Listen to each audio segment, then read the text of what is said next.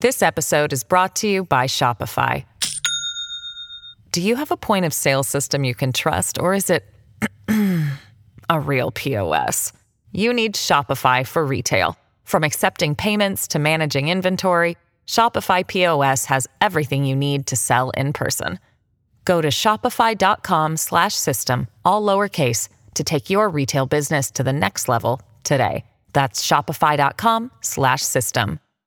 Hello, everybody. This is Marshall Poe. I'm the editor of the New Books Network. NBN listeners like to read books and buy them. So we thought we'd tell you that right now, our friends at Princeton University Press are having a remarkable site-wide sale. You can get 50% off books, including ebooks and audiobooks, with the code 50, F-I-F-T-Y, at checkout until May 31. You can save some real money on Princeton University Press books. I encourage you to go there and check it out. Welcome to the New Books Network. Hello, everyone, and welcome back to New Books in French Studies. I'm your host, Roxanne Panchasi. My guest today is Joshua Cole, the author of Lethal Provocation, The Constantine Murders, and the Politics of French Algeria. And the book was published by Cornell University Press in 2019. Hi there, Josh. Hi, Roxanne. So before we talk about books or anything else, Josh, well, happy 2021. You're my first interview of the new year. How are you doing, and how have you been doing during these months of global pandemic and turmoil? Well, can I just say that we're having this interview on Friday, January 8th, 2 days after the insurrection in Washington. So everything is very hard to see outside the framework of a very tumultuous present. It's been a hard year. It's been a hard year as a teacher. It's been a hard year as a member of a family. I send all my good wishes to listeners out there at this really kind of horrendous time that we are. And at the same time, I'm really looking forward to this conversation. Thank you so much for inviting me. Yeah, I'm just so delighted that you had the time to speak with me, and I'm really looking forward to it too. Josh, I always ask people on this New Books in French Studies channel, how they got drawn to, interested in working on France originally. And in your case, France and eventually Algeria. Do you want to tell us a little bit about that? Yeah, I mean, these are kind of hard questions to answer, although they should be easy. I think, like many people, I ended up developing an interest in history, and specifically French history, partly through chance because of some teachers that I encountered early on. There was also a family history here. My mother's best friend growing up married an Associated Press reporter, and we went to Europe to visit them in the summer of 1970 when I was 8 years old, and they were living in Paris. And that meant that when I had the choice about what language to learn in middle school, I chose French, just no other connection. But I'll say that the more important question is, how did I end up working on French Algeria as somebody working on France and trained really in metropolitan French history? I went to graduate school in the 1980s before the sort of famous imperial turn in French history. But it was working and living in France in the 1980s and 1990s that made me realize that there was so much about French society that I couldn't understand and that I couldn't explain to my own students without spending more time thinking about North Africa. And it was really quite late in my development as a historian, after I started my first job in 1993, that I sort of threw myself into this kind of second apprenticeship, trying to figure out what it meant to think about France in a global context, and specifically what it meant to think about France in relationship to the other side of the Mediterranean, in Algeria in particular. Well, I do want us to get to how you chose this particular project and the exploration of this episode of the Constantine murders. But maybe before that, I guess I want to ask, different types of people listen to this podcast series, graduate students, other scholars, and some of us thinking about working on another project after a first or a second one. I wonder, if you could just tell us a little bit about how you see the relationship between this project and that other book of yours. It is one of my favorite book titles. I actually use it. I stole it for a lecture that I give on statistics and numbers, the power of large numbers. How do you see a connection, if you do, between the work that you did in that project and this book? Yeah, so that's a great question. I think there is continuity between the kinds of questions that I asked in the first book and some of the questions that motivates my current work, but it's indirect. I arrived at Berkeley and I was strongly under the influence of historians I had worked with as an undergraduate and then historians that I worked with at Berkeley in the 1980s. And my dissertation topic, which became The Power of Large Numbers, was, what is it? It's a story about the emergence of a new kind of knowledge about society in the 19th century, and the relevance of that knowledge about society and population in particular for political life, and different conceptions of the obligations that men and women in French society had to the nation. And I was particularly concerned then with the way that notions of French republicanism were attached to this emergent scientific knowledge about the population. And as it turned out, gender was an important axis for the analysis there. Men and women had different obligations to the nations as biological beings, as members of this collective group, the population. And so within it, there's a story about statistics and the political consequences of debates about quantitative knowledge. But at the biggest framework, it was a story about the importance of difference for the Republic. And I think that theme is very much a part of my work on Algeria. And I have to say here, in the 1990s, when I was turning my attention to North Africa, learning about the history of French Empire, quite late, really, I didn't spend much time thinking about this as a graduate student on my prelim fields. I was very much a kind of captive of the Europeanist framework, and I probably haven't fully shed that. People will probably remark that about this book as well. But I was very strongly influenced by a group of slightly younger historians, people like Todd Shepard, who in the 1990s, when they were in graduate school and then with their first books appearing in the early 2000s, were really forcing people of my cohort to confront the question of difference and the Republic, difference and traditions of French nationalism in the broadest sense. It meant that we had to confront histories of race. It meant that we had to confront debates about religion. It meant that we had to. So the earlier work on gender in the Republic, in some ways, those questions, it wasn't hard for me to make the transition in an analytic sense. It was very hard to make the transition just in terms of the amount of things I suddenly had to learn about, right? That was a difficult second apprenticeship, a new set of archives, a new body of work, a new kind of approach to French history. That was hard. That's why this book took me so long. I feel like I'm asking you an absurd question when I ask you if you can give us a thumbnail sketch of the Constantine murders, as an episode, given that you've written an entire book about it, but just to kind of situate us. Right. I say Constantine murders, what is your like 2 to 3 sentence version of the what happened, even though the whole book is about the impossibility of us fully getting to the what happened in some way. Be careful when you ask somebody who wrote, several hundred pages on the history of one weekend, right, for a short summary. Yeah. So listen, my book is about a riot, right? It's about a riot that takes place in the end of the summer in 1934 in a provincial town in eastern Algeria, in which the Muslim residents of the town attacked Jewish residents in the town. 25 Jewish people died. 3 Muslims also were killed. And the book approaches this story in 2 ways.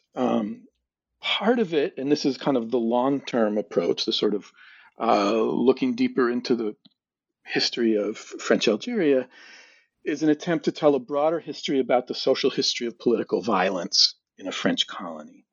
the ways in which the history of French colonialism recasts the relationship between the people who lived in North Africa before France arrived, that included both Jewish and Muslim populations, and the way that the establishment of a settler colony produces certain possibilities for violence. And that is really the focus of the first half of the book.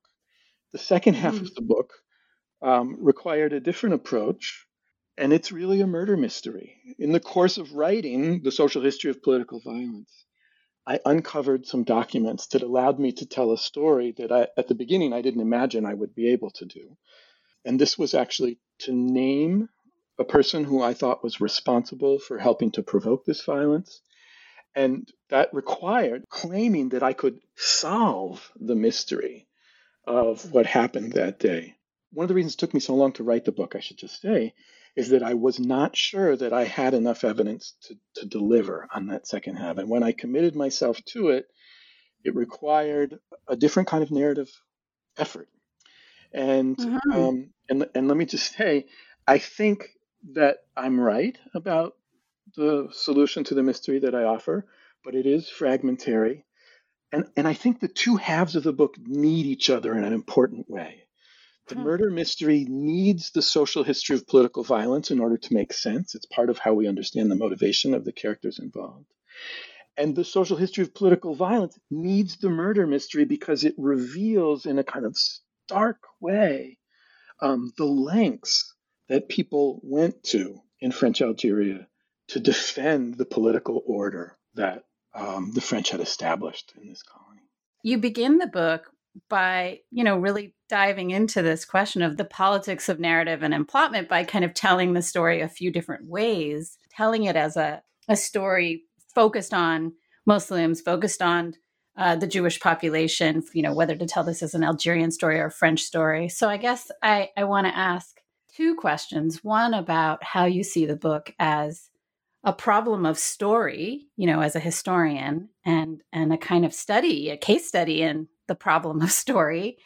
And then, this question of how the book is an interrogation of those identity naming categories: Muslim, Jewish, Algerian, French, how those are always at play and being interrogated throughout the book.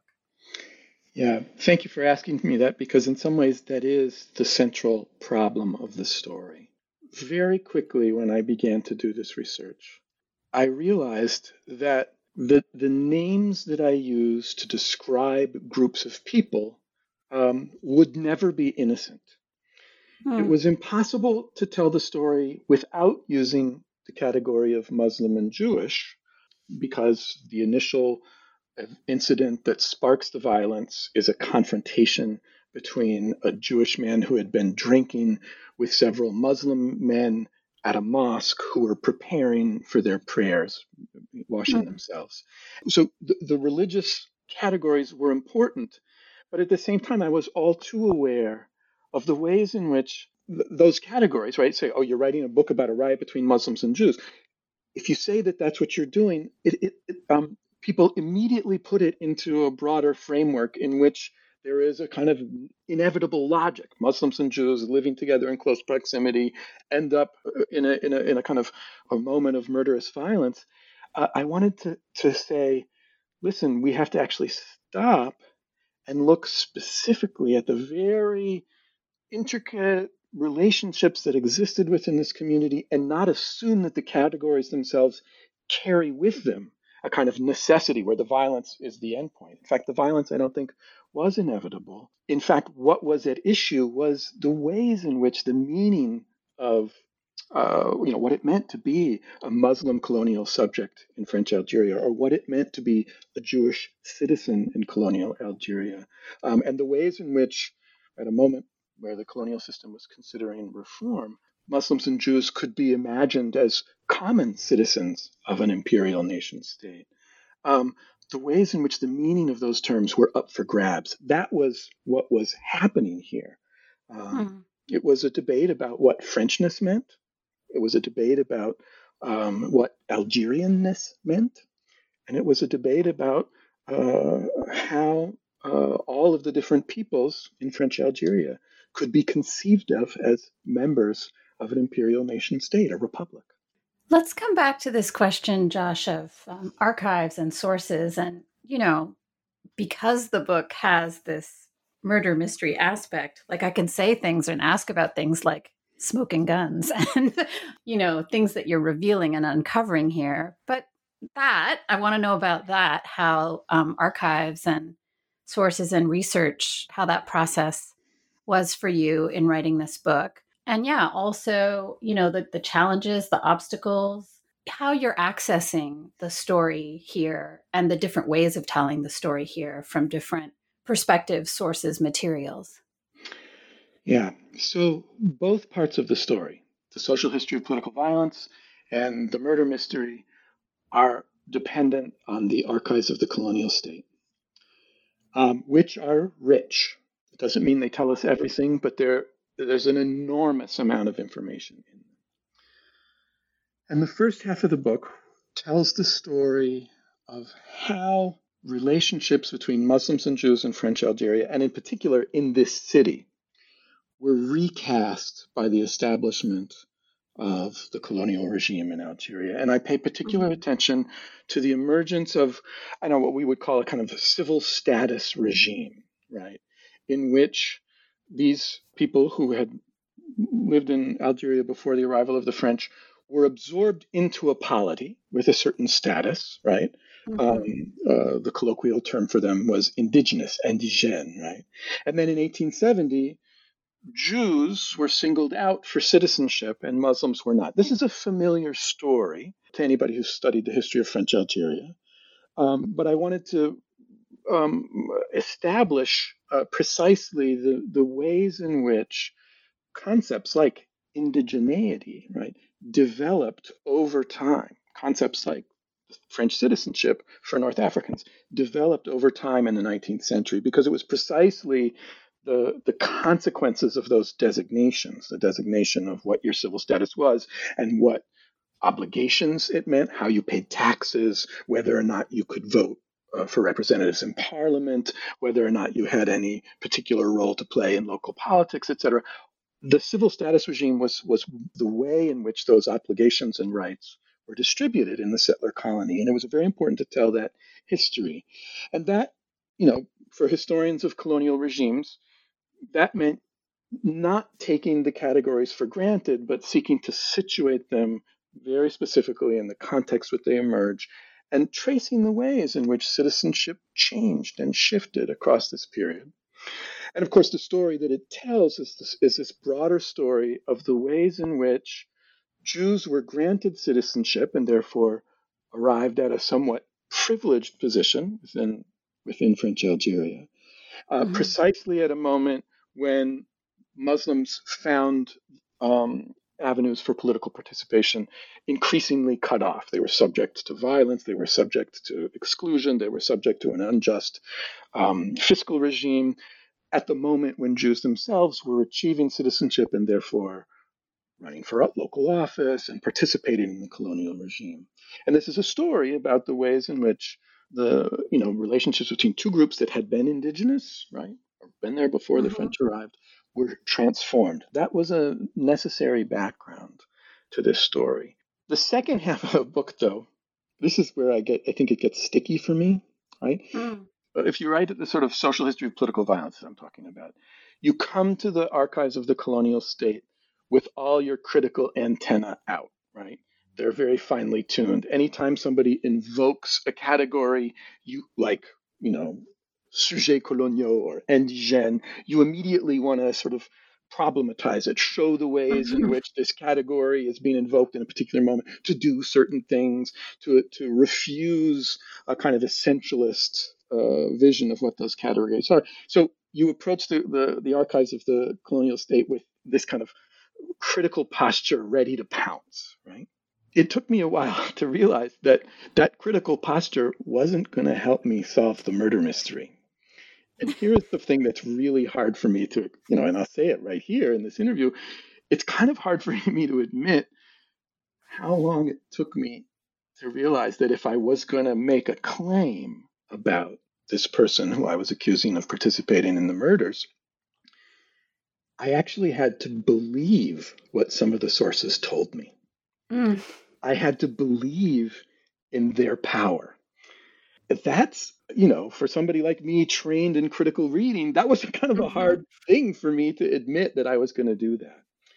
The only way that I could, in fact, allow myself to do that, because what that is, there's a kind of complicity there, a complicity with the sources, which are, after all, produced by the police and by the military, who are part of the cover-up of this story, right?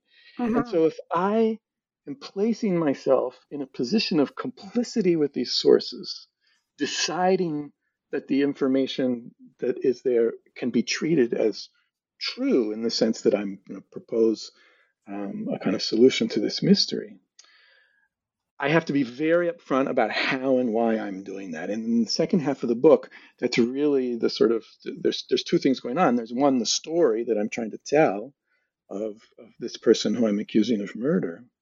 And then there's also my story of how I found these documents and how I lined them up and how I feel justified in suggesting that we can arrange them in this way to deliver a convincing portrait of what happened, right? Well, I can tell you that as a reader, there's a similar thing that happens where, I don't usually go in for the big story, I want the big reveal. Like, I'm usually about interrogating the very notion of revelation, and of solving the mystery and how that gets set up. And the book does satisfy both urges, that kind of analytic questioning urge, but also, it's got a page turner quality to it. And so I think that's kind of interesting that you were holding that tension between those things.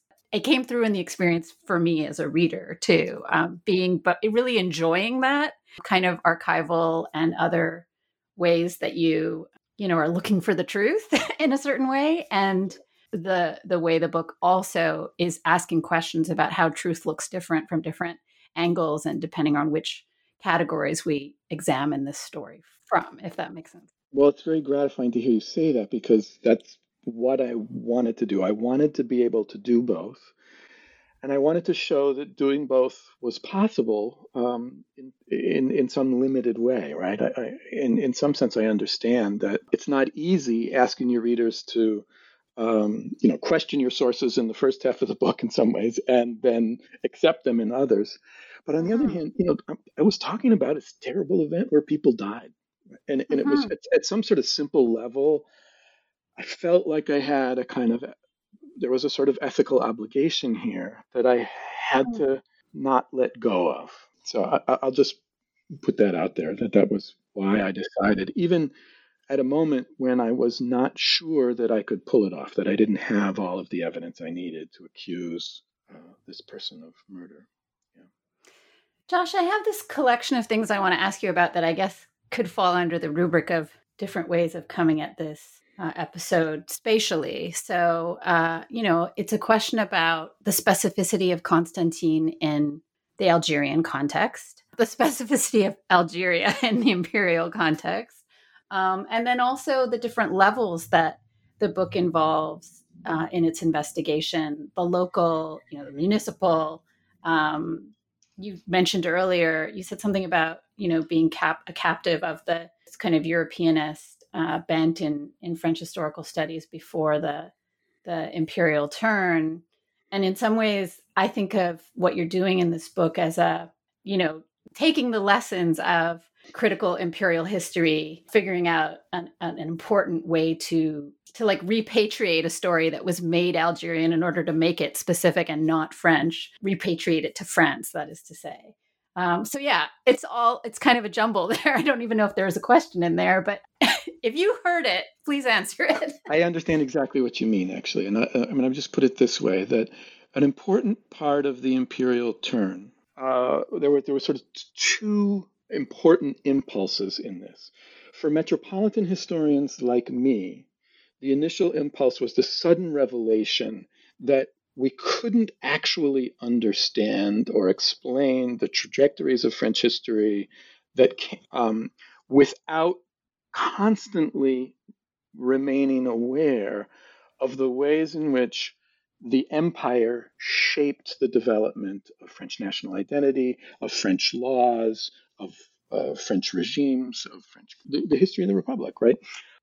At the same time, however, and this impulse actually came from many of the people who had always worked in these spaces, people, area studies specialists who worked in the history of North Africa or Algeria or Morocco or West Africa or other parts of the empire, Southeast Asia, Madagascar, who said, listen, we not only need to understand the ways in which France is shaped by being an empire, we also need to actually break down that axis of metropole colony and look for the ways in which the history of North Africa is shaped by things that are going on in the Middle East, or is shaped by developments that are going on, during the Cold War in other parts of the world, a kind of transnational focus that would break down, provincialize Europe, right? That was the Depeche system, right?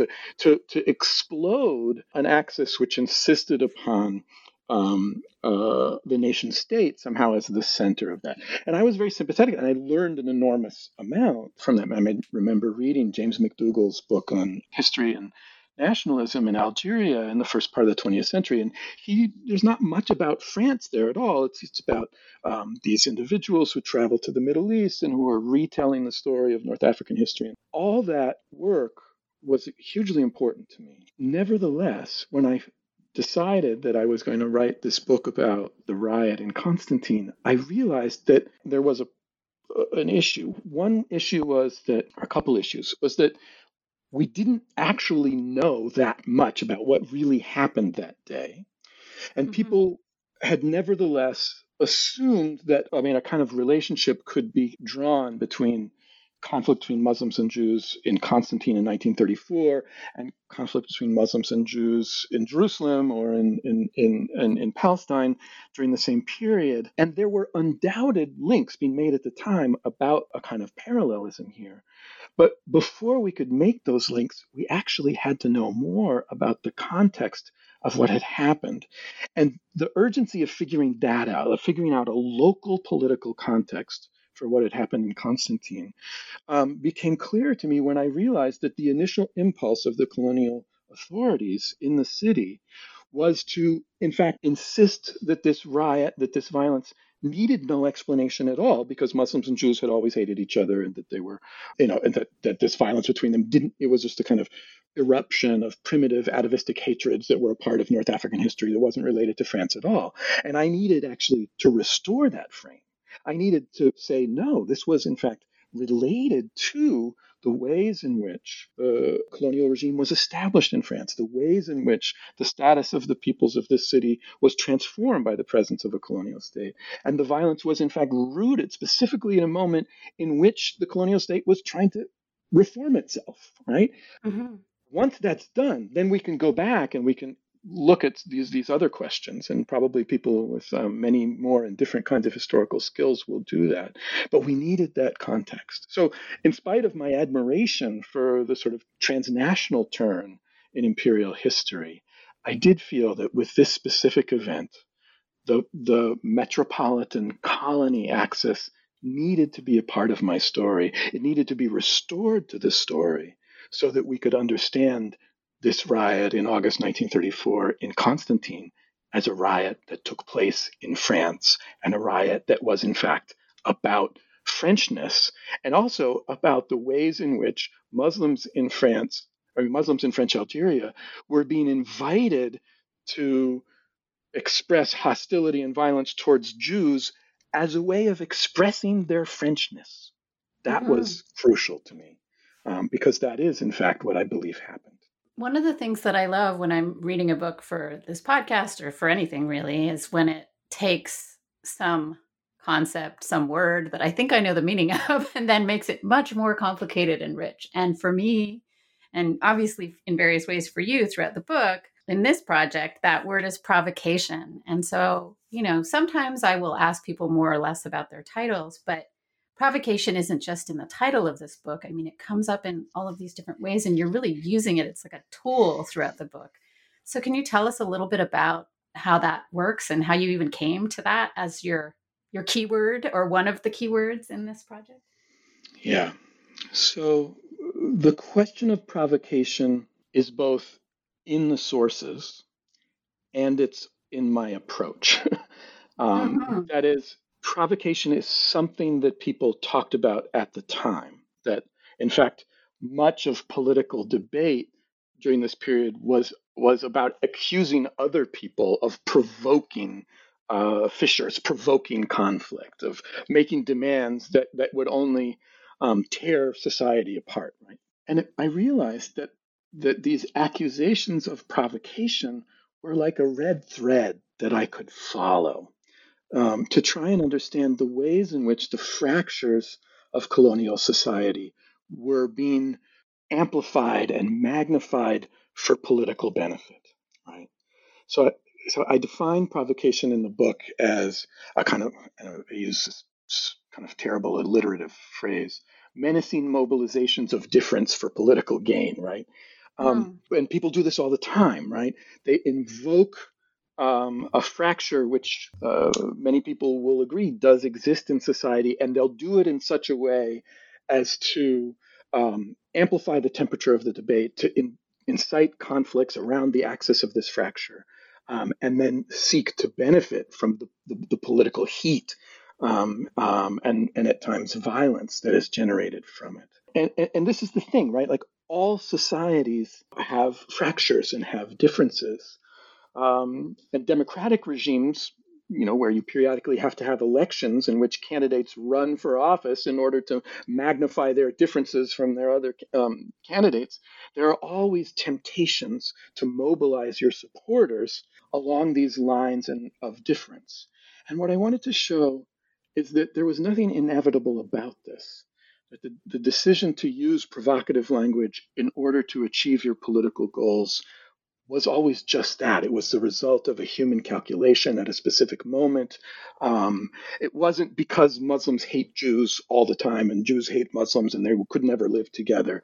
It was, in Hmm. fact, a part of a political circumstance in which there were incentives for being provocative, and also in which provocations didn't always work, right? And that was very important to emphasize too, because I think at this moment, the attempts to provoke violence between Muslims and Jews in the interwar years in French Algeria mostly failed.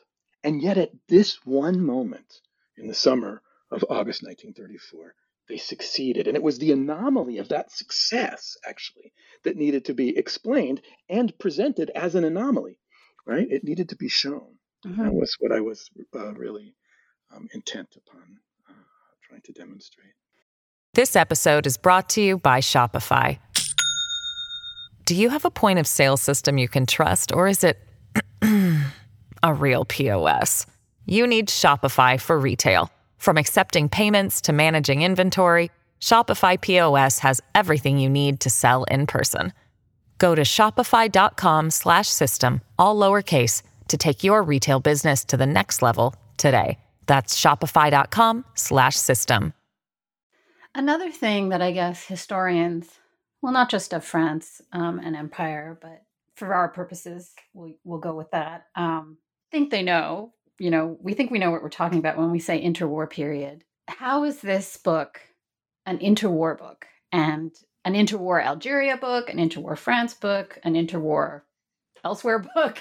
How do Yeah. you how do we think about the First World War as having an impact here? What is it's that kind of watershed type question, but also that space of the 1920s and 30s, when people think 1934 and they're still trapped by the Europeanist frame, they're thinking Stavisky. Like, so yeah, how do you make those connections, and how might we think about this as a project that illuminates our understanding of interwar? So maybe I should say spoiler alert now, because in my answer, I think I'm going to give away some of the mystery, but that's okay. I do that in the introduction anyway. Let me just say that my goal in this book was not to reject the metropolitan framing of the interwar period, but it was in fact it was an attempt to say that there are two possible axes for looking at this history. Um, The Metropolitan and the Europeanist framework for the interwar years is about the political polarization between left and right, the emergence of a communist party in the aftermath of the First World War, the emergence of extremist nationalisms and fascism, and the ways in which the center failed to hold, right? In Yeats's famous formulation, right? The ways in which liberal democracies, under the pressures of political extremisms on the left and the right, and the Depression, gave way in the sort of great catastrophe to the political extremisms that led to Stalinism in Russia, Nazism in Germany, and ultimately the Second World War. Right? You can look, though, at the interwar period in a much broader frame, and many historians have done this, and they have insisted, no, what's happening if you insist that the chronology is not 1919 to 1945, but say it's 1870 to 1962, right? The framework for the interwar years is this transitional moment in the history of empire. In the aftermath of the First World War, there's the emergence of anti-colonial nationalisms in various parts of the British and the French empires. There are the corresponding reflexive action by empires themselves to reform themselves, to introduce measures that allow for a certain kind of expression of political belonging to colonial subjects. This was happening in Algeria in the interwar period. And it was that juxtaposition of the polarization of left and right, which produces the crisis of French politics in the 1930s, but also in Algeria, the emergence of a kind of sense of urgency about a rapidly evolving situation in the colonial world, shifts in what it means to be a colonial subject, the emergence of a cohort of Muslim politicians who are running for office and claiming to speak for the Muslim colonial subjects who do not yet have parliamentary representation in France. It was that context. They needed to be, those two axes, the Europeanist and the imperial framework, needed to be discussed together. And so this is what makes the logic and the motivation of Mohammed al-Mahdi, the man who I am accusing of murder, right? He is a soldier in the French army. He's in uniform on the day of the riot, and he's a combat experience fighting in the French colonial army in Morocco in the 1920s, where he's exposed to a kind of extremist form of French nationalism that becomes fascist in the early 1930s in the colonial context. And he seizes upon anti-Semitism as a way of demonstrating his Frenchness in the 1930s. It is his ticket to belonging to the tricolor, right? To the imperial nation state. Anti-Semitism for Mohammed al-Mahdi, I argue, the man who I'm accusing of helping to incite this violence and participating in the murders, adopts anti-Semitism as a way of assimilating to Frenchness. That's the argument I make in the book.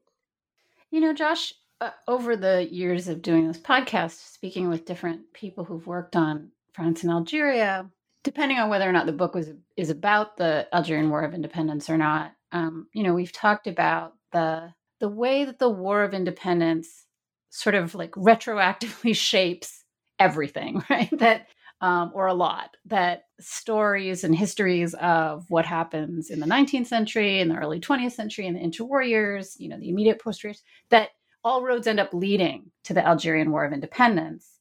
And that can be really obscuring in some sense, because people are always looking for nationalism. People are always looking for or most interested in nationalism. And so we lose sight of some of these types of characters, movements, and complexities. I know that this is not a book about the Algerian War of Independence, but can I ask how that both the War of Independence and the kind of post-colonial legacies of the imperial relationship and all of its violences kind of lurked for you in this project, and maybe how you might have had to push against that or undo it if that was an issue for you? Yeah. So it's a great question.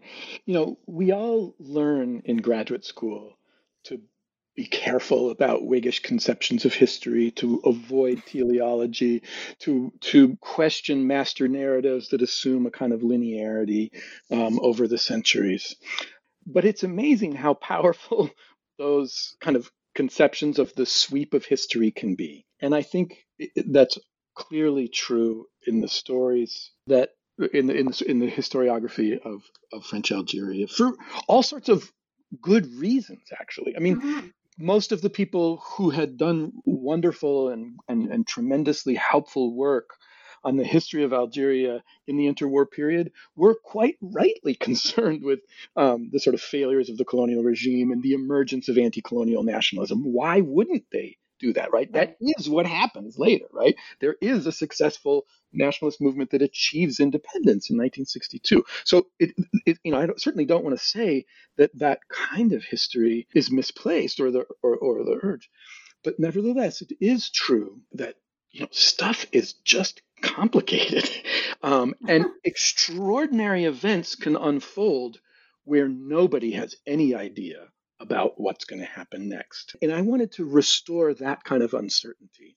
As I Mm. as I did the research on this book, it became clear to me that all of the actors on that day in Algeria, the people on the street, the colonial officials, the police, the Muslim politicians who were trying to reform the system, all of them assumed that the colonial regime in Algeria would be in place for the foreseeable future. This was before a mass-based nationalist movement became implanted in Algeria. There were certainly already Algerian nationalists active in the diaspora in the 1920s, as we know, from wonderful work by French and Algerian historians about the history Mm-hmm. of the Étoile Noire Africaine and Benjamin Stora, right? There is, of course, Algerian nationalist movement in the diaspora, but those debates were not a significant part of the context for this riot. The riot took place in the context of a debate about how Muslims belonged to the French Republic. It was not yet a moment about a break, about a nationalist movement, which would be so successful in just a few short years. Mm-hmm. So I did feel like I had to kind of get out from under an understanding of what came later. I'm kind of loosely following the parts of the book, but we're touching on them in different ways. But I'm kind of in part 3 here, A Riot in France. Yeah. And that's what made me want to ask this time question in terms of the unfolding of the story that you're exploring and interrogating in the book, but also in terms of the writing and the process of making this book. Part of me just wants to be like, was that fun? Like doing this kind of at 11 a.m. and on the second and on the third, like you get to do this very close, careful, slow, like movement through like a slow motion in a whole part of a book through a period of 3 or 4 days. But then the book is also taking on the long stretch, right? Back to at least 1830. And then we just talked about 1962, but, has echoes right up to the present. So yeah, I guess I want to ask about that process, but also how time works in the book and in the story that you're interrogating here. Yeah. So timescales matter, right?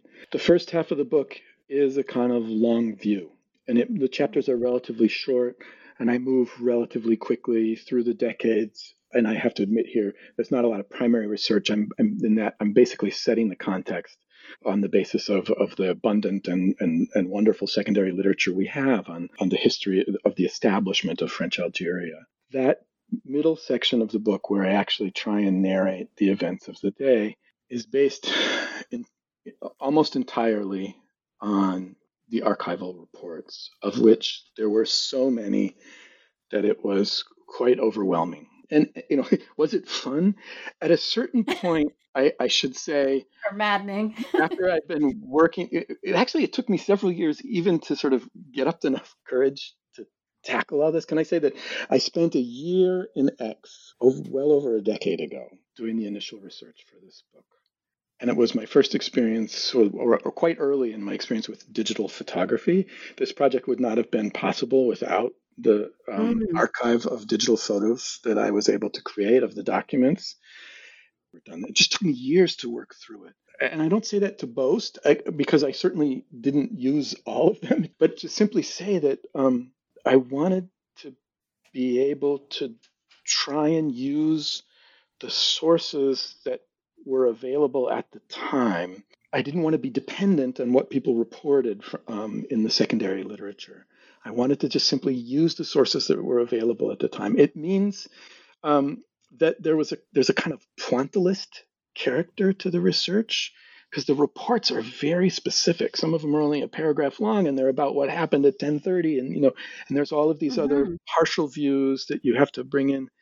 And what I said earlier about wanting to solve the murder mystery, that in fact meant mastering what happened as much as I could, minute by minute, because my documents that place Mohammed al-Mahdi at the scene come with a timestamp. And I had to be able to reconstruct the ways in which the murders unfolded in the spaces and streets of the city on the morning of August 5th, 1934. And so time was crucial to that. And it was hard because at the most crucial moment, the police reports themselves, I think, intentionally become vague about time, because they understood, as these reports were written in the days and weeks after the event, that knowing too much about the time in which things took place could be incriminating for them.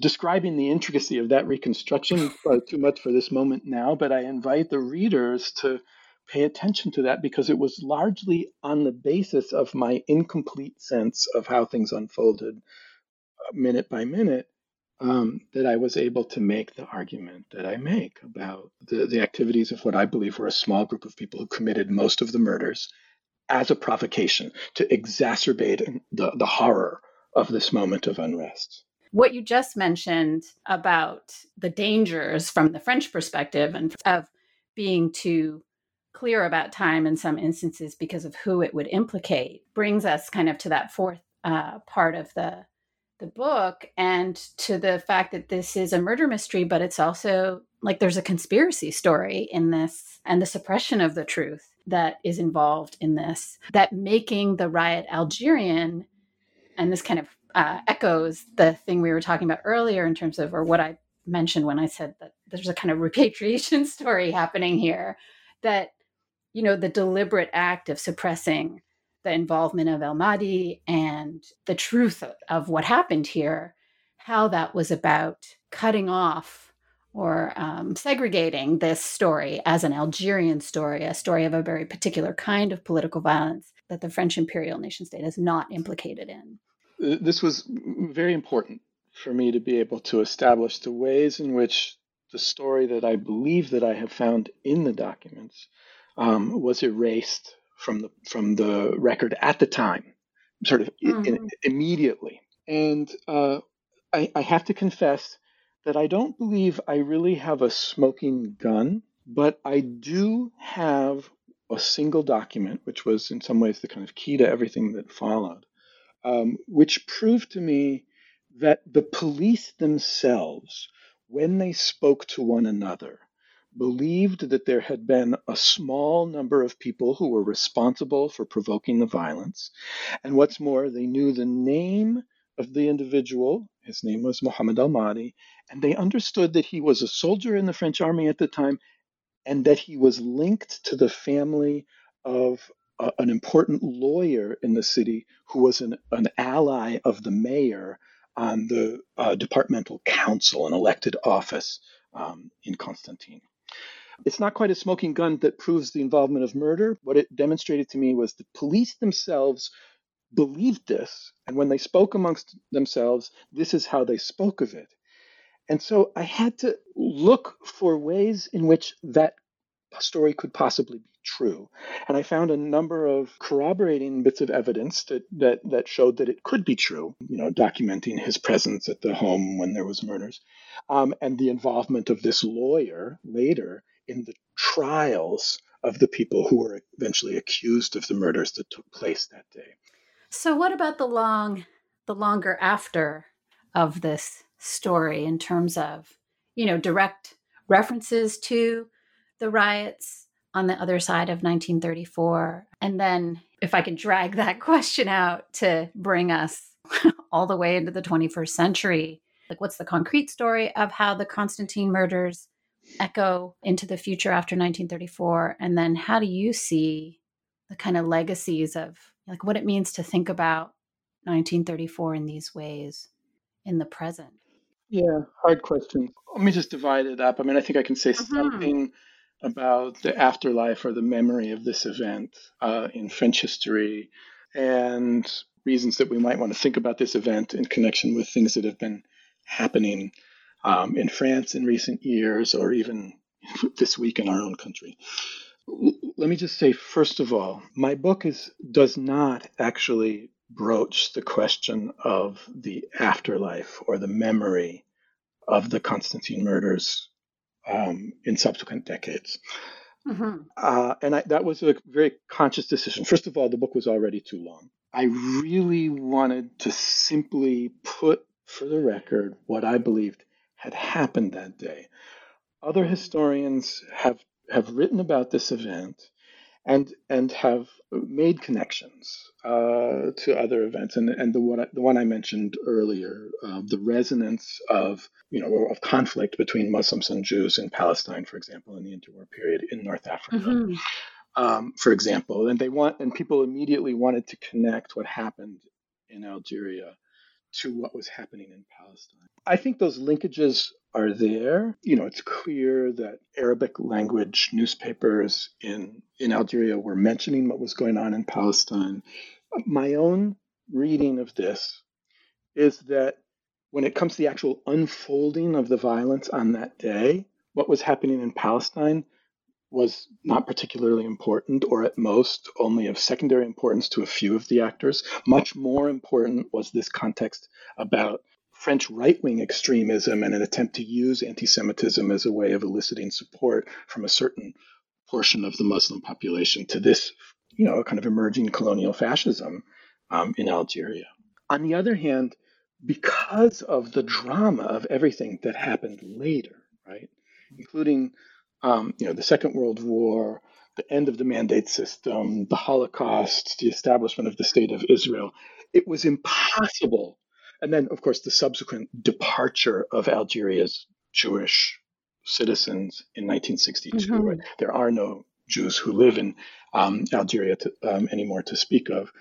And because of the drama of those events, it was very hard for people, including family members, Jewish families from Constantine who end up living in France in the second half of the 20th century, who remember what happened in 1934 through the filter of all of these other dramatic events. It's quite natural for them to place it in that frame.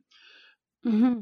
I think there's room for a history of those linkages and a narration of the importance of this event to those contexts. I don't think it helps us understand what happened that day. I think it helps us understand how the event was processed in subsequent years. That's inevitable. Mm-hmm. But it wasn't part of my goal in writing the book to shed too much light on that process. Some people had done that already, and I felt that was premature since we hadn't actually established the context of the local context. I kind of put blinders on in some ways, resolutely struggling to explain things in a local context. Very, very aware that I was perhaps missing important connections, but it was because I felt that this local story was unknown and needed to be brought forth. Now that it's out there, people can engage with it, and I think this sort of broader context would be left to other historians. I don't know if I have the stamina to do that work myself. And should I broach the second half of your question about? It's a heavy thing to broach, but yeah, I mean, this book came out in 2019, and then this whatever year or two that we've had, and this moment that we're in now, as you say, in Yeah. France, but also in the U.S. and the world. I don't know how you begin to broach that, but if you have an idea and want to take a stab at it, then Let me do it this way. I was developing my arguments about provocation and how to write histories of provocation and ways in which the subject of provocation can be an interesting thread for historians to follow in order to understand what's going on at certain crucial moments of political crisis. I was developing those arguments over the last few years, right? So the terrorist attacks in France in 2015, the Charlie Hebdo killings, the Bataclan. In some ways, I certainly couldn't begin to write the history of those events in the way that I've tried to write the history of this event. And I wouldn't claim an ability to pontificate about the significance of those events in the same way.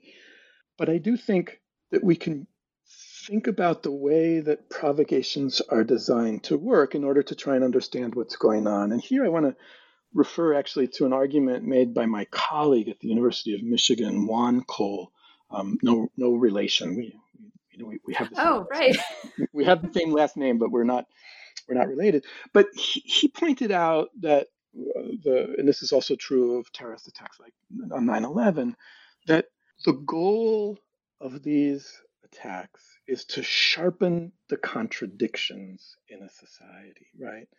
In some way, when a murderous attack is undertaken by extremists in the name of a radicalized vision of Islam in France in 2015, the goal there is to prove that to French people and to Muslims living in France, as well as non-Muslims living in France, that this vision of Islam is incompatible with the form of society that lives here. And it is inviting a violent response in return in order to exacerbate those contradictions. It's part of a recruiting method to prove to Muslims who live assimilated into French society that they can't and shouldn't feel comfortable or safe in France, as well as, to punish those people that they're aiming this violence at. And that idea of sharpening the contradictions, I think, is an important thing to reflect upon when we think about how we react, right? It's very difficult to counter the power of a provocative act.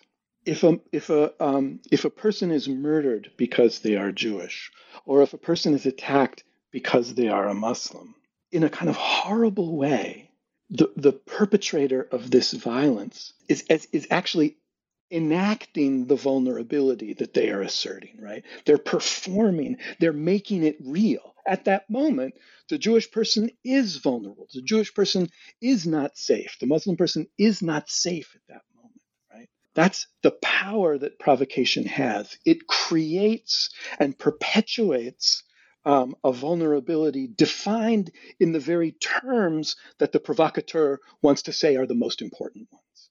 And in fact, to defend the victims of such attacks, we have no choice but to claim solidarity with them in the name of those categories whose meaning has been reinforced and transformed by the violence. In writing this book, I wanted to say that violence between Muslims and Jews in France in 1934 was not inevitable because Muslims and Jews had lived next to one another. But the act of murder in 1934 did succeed in hardening and crystallizing notions of what it meant to be a Muslim or a Jew in French Algeria, and made it that much harder to imagine a different kind of future. And I think that is the challenge of the present moment, right? Mm-hmm. To not allow political provocation to insist that these distinctions, racial distinctions, should be the only ones that are operative in conceiving of a political future, right? You have to, if somebody's attacked because they're Black or because of their Muslim or Jewish, you have to stand in solidarity with them as Black people, as Muslims, as Jews. But at the same time, you have to refuse the provocateur's insistence that those categories are the only ones that matter. I would love to talk to you for hours and hours more, and I have so many other questions that I want to ask you, but I'll try to do that offline and just ask you one more during this interview, which is, what are you working on now?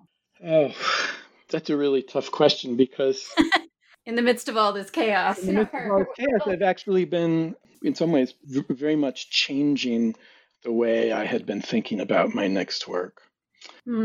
It's partly in response to what's been happening in our own country in the past year, in the aftermath of the George Floyd protests and the response of the Trump administration and the current crisis that we're facing right now, figuring out how to move on.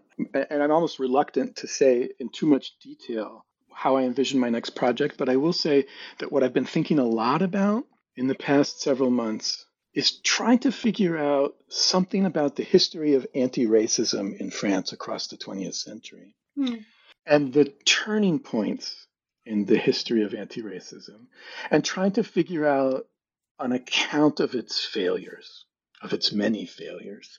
And this is a subject I think with many people have spoken about. We have some very interesting work on the histories of anti-racist organizations in France, going back to the Dreyfus Affair and the League of the Rights of Man, or MRAP, right, the organizations that emerged in the aftermath of the Second World War, SOS Racisme in the 1980s. This is partly in response to something I perceive of as an inadequacy in my own teaching.